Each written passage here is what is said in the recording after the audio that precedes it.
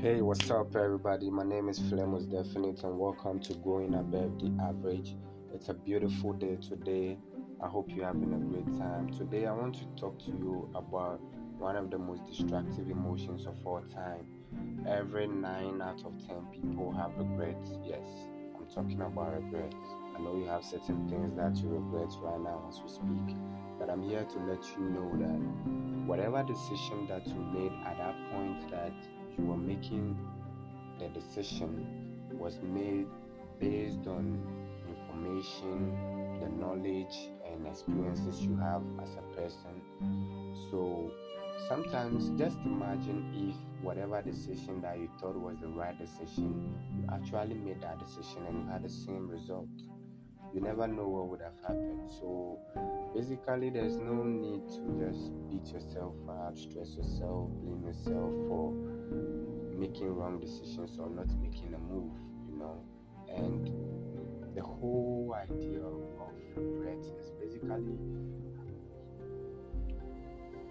about things that we did wrong, we feel like we could have done better, or things that we did not do, you know. And these two domains of regret are both things that we can actually do nothing about, we cannot change it, you know. I'm not saying we are immune to regrets.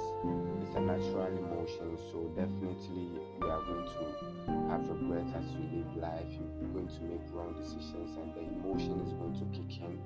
But you have to find a way to live with it so that it will be very healthy to you. Like, because there is a good thing about regrets, and that's the lessons that it comes with. Whatever that situation is, whatever that circumstance with, gives you certain lessons that equips you to move on in life, gives you a chance and a choice to be able to make better decisions in the future. So, you know, and I've personally have my fair share of regrets, and it's very terrible, you know. Regret was my flight ticket to depression. Yes, because I got to a certain point in life that I was so much down. I had so much regret about things that I thought I could have done better, things I thought I could have done. And, you know, that constant state of mind got me stressed up, and stress drove me straight to depression. This thing stole about 8 months of my life, which I can never get back, but I can't do anything about it because it's gone. You feel me? So basically, what that I'm trying to say is that whatever happened, happened, and it's not your fault. You cannot blame yourself that you did not have much knowledge or information to do better back then. But now here you are, you have the lesson that whatever move or decision that you haven't regret about, you know how to go about it now. So try to live in the now and stop digging into the future, because if you're having so much regret, you're distracting the engineer, the setup for your present life, because regret always takes you back to the future. So you don't have the chance to even see the blessings that you have in your current life. You don't have the chance to see how beautiful the future is. You don't see the blessings in the future because you always focus on looking back and you don't look forward.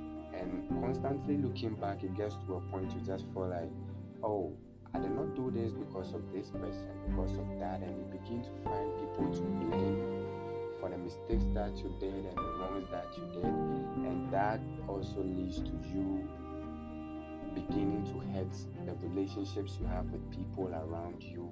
You feel me? So it's very important that we protect our state of mind. We cannot do away with it, as I said, but we should find a way to make it healthy for us and people around us. You feel me? Whatever that happened is gone. There's nothing you can do about it. There's no need to keep on living in that state of mind. Pick up the lessons and move. Life has so much to offer. Each day is a chance and opportunity for you to be great.